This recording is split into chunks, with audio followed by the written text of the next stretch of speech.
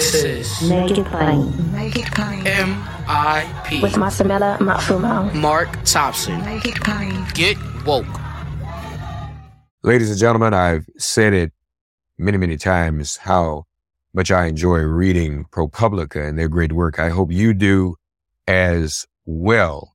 And there's another story out, a new story out we want to take a look at. It's very important when we look at things like this and the disproportionality of these circumstances. We always talk about law enforcement and criminal justice. But what about child welfare? The headline is from ProPublica: for Black families in Phoenix, child welfare investigations are a constant threat. And so joining us now, and you should mention that this piece was written in partnership with NBC News. Joining us now from ProPublica to talk about this matter is Agnell Phillip and Eli Hager. How are you both? Doing well, thank you. How? I'm doing well as well. Okay, great. Great to have you both with us. Agnell, I'll start with you. What alerted you to this matter so that you could do a story in the first place? So, and maybe Eli can provide some more details because he's been reporting on the child welfare system for a very long time.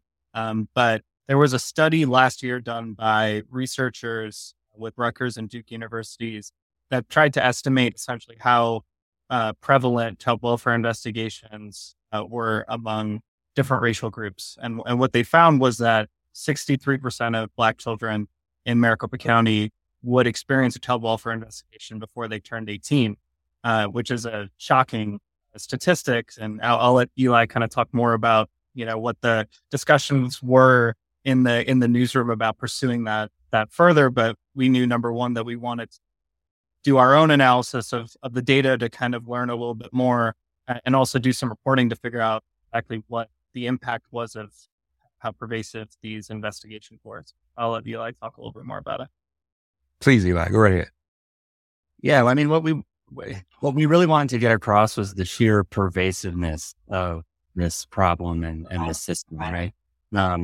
I think sadly the notion that there would be a disparity between how often Black families are investigated by Child Protective Services agencies and white families due to racial bias and systemic racism wasn't the story itself. The story was just how common, just how pervasive, how ubiquitous these investigations are. The notion that 2 in 3 Black children in Phoenix, where I live, would go through a CPS investigation by the time they turn 18. We wanted to get across what a community-wide problem this is and how many people are affected by it and what they experience. Your study shows that from 2015 to 2019, the last full year of federal child welfare statistics, that's 2019, available for the pandemic. From 2015 to 2019, Child Welfare Services investigated the family lives of 1 of every 3 Black children in Maricopa County, the most populous county in the state, and of course where Phoenix is. 1 out of every 3 Black children. Well, either one of you, what is that about? How did that come about? why is that so pervasive?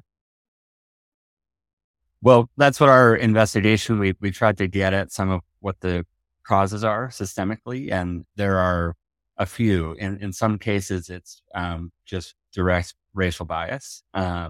The staff of many CPS agencies, including DCS, are mainly white and generally in their 20s and might not have experience with parenting. And so it might be their first job out of college. Often it's low paying and there's a lot of turnover. So the common situation is a a young white person without much experience making judgments, often relying on biases and prejudices about, whether what's going on in a household is, in their view, dangerous for children. So there's some that are, just direct bias, but then there's also kind of the more systemic reasons, which is that Arizona, it's not unique in this way, but it takes a particularly kind of closed-fisted approach toward families who are struggling. The safety net here has been shredded. The main option for parents who are struggling with things related to poverty is to call DCS, which comes with the possibility of family separation attached to it, instead of kind of services for whatever issues they might be facing that don't come with the possibility of their children being removed. So these are a number of the things that we found that kind of have led to this very, very high rate of Black families being investigated, especially here, but really across the country. You mentioned families reaching out to DCS, because that was my next question. How do they even come in contact with this agency? Agnel, so is it the case that when families are having trouble, even financially, they call the Department of Child Services and then that triggers an investigation? So there can be a number of different ways that a family can get on DCS's or CPS's radar. There's a class of people called mandatory reporters that we covered a little earlier this year. But basically people who have to report, legally have to report when they suspect that child abuse or neglect is going on. So that includes teachers, that includes doctors. Those are a lot of the common ways that parents will have an allegation forwarded to CPS that they will then investigate. And, we covered that in that story, but, oftentimes in places where the social safety net maybe isn't as strong, or the services are not quite as available, a lot of times those mandatory reporters are just, reporting issues that they see that may not necessarily be, abuse on the part of the parent, but they don't really have anywhere else to turn. This is their legal responsibility, and this is what they're trained to do. And the outlet in places like Arizona for that is the Child Protective Services agency. So those are some of the ways in which parents can get on the radar. I'm not sure how often parents themselves are kind of reaching out for help and then end up in the throes of a CPS investigation. You kind of have this whole infrastructure surrounded around surveilling families, oftentimes poor families and families of color that can get them embroiled in these sorts of investigations. Eli, those who are doing mandatory reporting, why are they so focused on Black families? Well, I mean, again, I think you have to chalk some of it up to just direct racial prejudice. It's hard to demonstrate, what's in people's minds when they're making decisions about whether to call the child CPS or whether to call the police. But for example, in our story, we highlighted the case of somebody named Nadia Richards. She moved from out of town to Phoenix, and within months of arriving here, she gave birth to her youngest daughter. And at the hospital, they performed a drug test on her baby, which it's not hospital policy to do that for all children, and the reasons why they did that to her are unclear. She says that they said that it was because she was from out of town that they did the drug test, but she thinks it was the color of her skin, and it ended up being a false positive. But in the meantime, it led to this very kind of humiliating CPS investigation in which they interrogated her other children and checked their bodies and didn't let her be alone with her newborn child. And so, even when it's an investigation that doesn't last very long, it can be very humiliating and devastating and intrusive. So for the families that are investigated, how many of them are found to actually how many of those families are actually found to be guilty, for lack of a better word, of mistreatment or maltreatment toward their children? Agnell, I think you'd be good to answer that. Yeah. So we'll look at Maricopa County, where Phoenix is, that the story kind of centered on. So among the children that were investigated or experienced an investigation in that 5-year period, about 17% had at least one substantiated allegation, which basically means that the caseworkers believed there was evidence that maltreatment occurred. That's already a subset, a fairly small subset of the children that get brought into the system. But when you look specifically at allegations of physical or sexual abuse, it's just 2% of the children that were investigated during that time period who actually had evidence that they were physically or sexually abused during that time period. So a very, very small subset of the children brought into the system experience any form of what the state terms maltreatment, but even fewer experience what we would commonly think of as abuse. When you visit Arizona, time is measured in moments, not minutes. Like the moment you see the Grand Canyon for the first time. Visit a new state of mind. Learn more at hereyouareaz.com. I have to ask, where is this mandatory reporting going on mostly in the schools? I'm trying to understand what is happening, Eli, that would cause that kind of reporting that ultimately ends up being unfounded. Agnell mentioned physical or sexual abuse. I mean, what are these reporters seeing, the people who are reporting this, that makes them think there's some type of physical sexual abuse going on when they're for only 2%, it's only happening for 2%, or it's only exists for 2%, such a small number? Yeah, well, I mean, 3 of the main groups of mandatory reporters are teachers or, school professionals. So, and teachers have a very low rate of,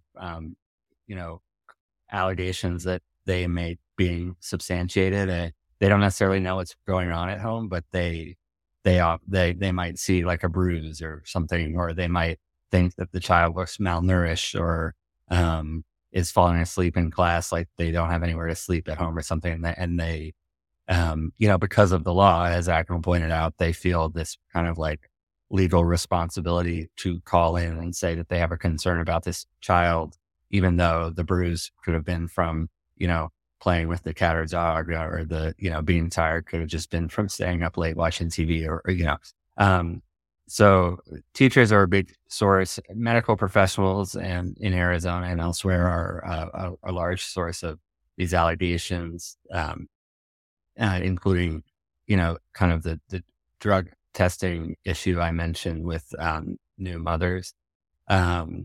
Police and law enforcement are a big source of the allegations that come in. They might arrest a Black parent for something and then call DCS because that Black parent is in jail for the night, and then it becomes a child removal, and it lasts a long time. Those are 3 base sources. It should also be noted though that people can call in anonymously, which is one of what some critics would say a flaw of the system, that a mother's former abuser, or just an ex in general, or a neighbor who has a grudge. Those kinds of people can call in and say, like, I think this person is being abusive, and they don't have to say who they are. So that's a source of some of the reports as well. I'm also would be curious for an answer to this. We're talking about Black children. Are these teachers doing this mandatory reporting? What is their background in race? Are we talking about white teachers? Are we talking about Black teachers? Do we know? I don't think we ever did a breakdown of the race of teachers in Phoenix, but the city as a whole is about 7% Black, and it's a lower percentage Black population than many other large cities in the country. And one of the results of that, I mean, Phoenix generally is a very sprawling, kind of spread out area.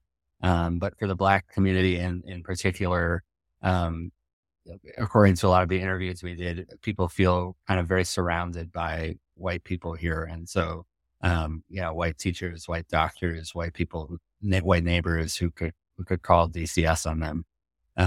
And so it's kind of a very isolating experience. So are these Black families and Black parents living under fear, would you say, Agnel? That's certainly what reporting that Eli and I and our colleagues at NBC, I think showed there's what we termed a community-wide dread associated with these sorts of cases, and what some have referred to as a generational curse. So it's something that it seems like a lot of these families carry with them. Yeah, and if I can jump in, like it's both this fear because these investigations are so common that you kind of never know when the next knock on the door is going to be, but it's also a disbelief, right?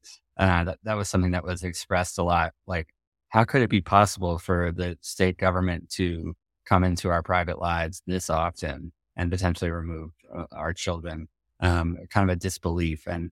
But because there's such a stigma around being investigated by child services, what we also found in our reporting is that even though it is so common, people were also feeling kind of lonely in the experience. There weren't a lot of outlets to share that they had gone through this. There weren't a lot of ways to organize around it because there's a lot of stigma about just even admitting that you had this particular agency look into your family life. I'd also be curious to know the state, because we know that this is a problem in many school systems, especially after the pandemic, the availability, or the state or the availability of counselors in the schools for young people, because this is double layer. Kids need counseling anyway. But then if you're going to be stigmatized by this experience and be threatened to be under investigation and perhaps taken away from home, then you need counseling and therapy for that disproportionately. So, I don't even know how how one begins to climb out of that deep hole under these circumstances. Are there any members of the community organizing, families, parents trying to push back against this? Yes, definitely. I think especially in the last few years, that stigma that I was talking about, people have been a little bit more able to move past it and share their experiences and kind of realize together how common this is and unite a little bit more around the experience. And so there's a couple of community organizations, like there's one called Our Sister, Our Brother, which was founded actually by somebody who used to be a caseworker for DCS, but realized what a problem the racial disparity was and left the job to kind of work on the problem from the outside.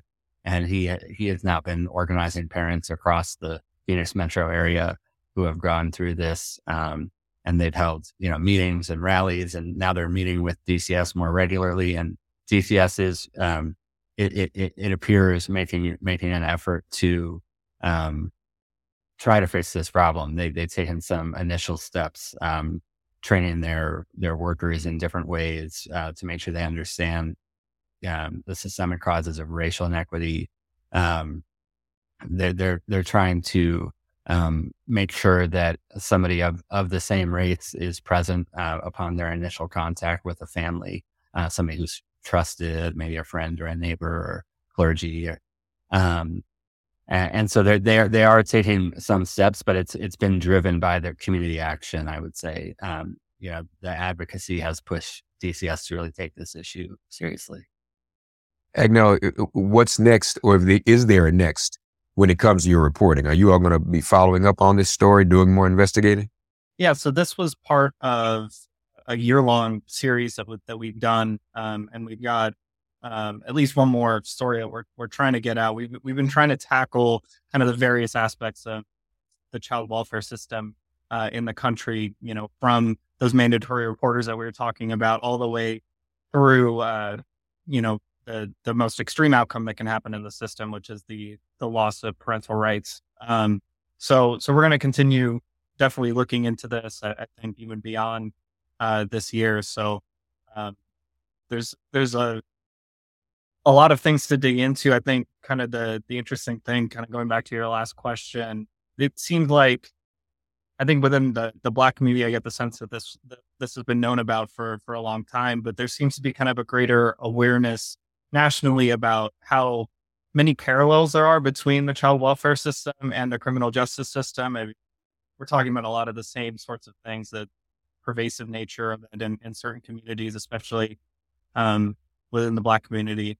And, our series has tried to look at this system through that lens. And I think it's been very instructive for us, and we're hoping to kind of carry that lens through, because it does, offer a different perspective on a system that many people don't necessarily think of as being an extension of the criminal justice system, but in many ways is more powerful and acts, very similarly.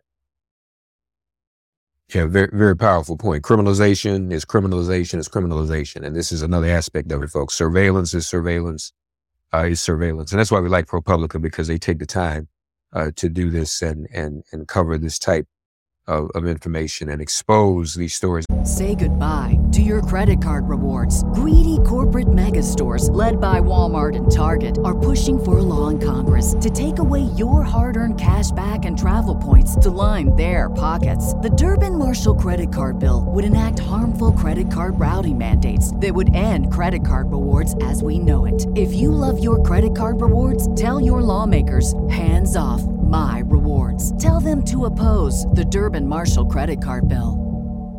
Because just to recap, I want people to get the full impact of this. 1 of every 3 Black children in Maricopa County, where Phoenix is, families under investigation. By the time Black children in Maricopa County turn 18, there's a 63% chance that they will see their parents investigated by Child Services, the highest rate of any of the 20 largest counties in the nation.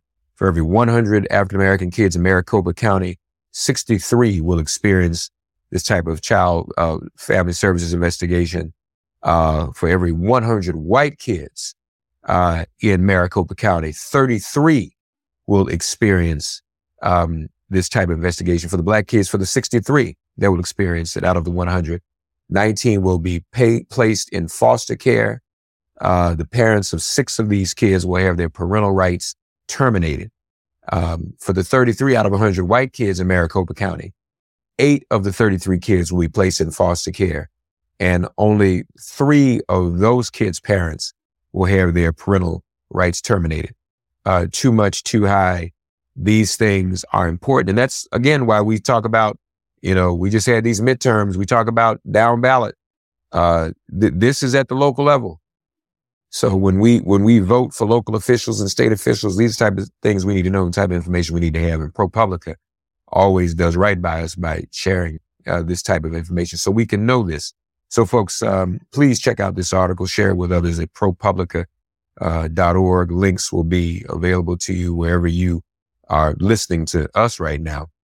I want to thank my guests, Agnel, Philip, and Eli Hager, for taking this very important story on. Thank you to you both. Thank you as well. Yes, thank you. Thanks for getting woke and listening to Make It Plain. As always, perform an act of kindness on behalf of an elder or young person. Write a letter to a sister or brother who just so happens to find her or himself incarcerated. Offer libations to the ancestors upon whose sturdy shoulders we all now stand. And above all, give thanks to the God of your understanding by whatever name you call her and him. All God asks of us is that we give each other love. Thanks for giving MIP love. And please remember to subscribe and give us a 5-star rating. If all hearts and minds are clear, it has been made plain.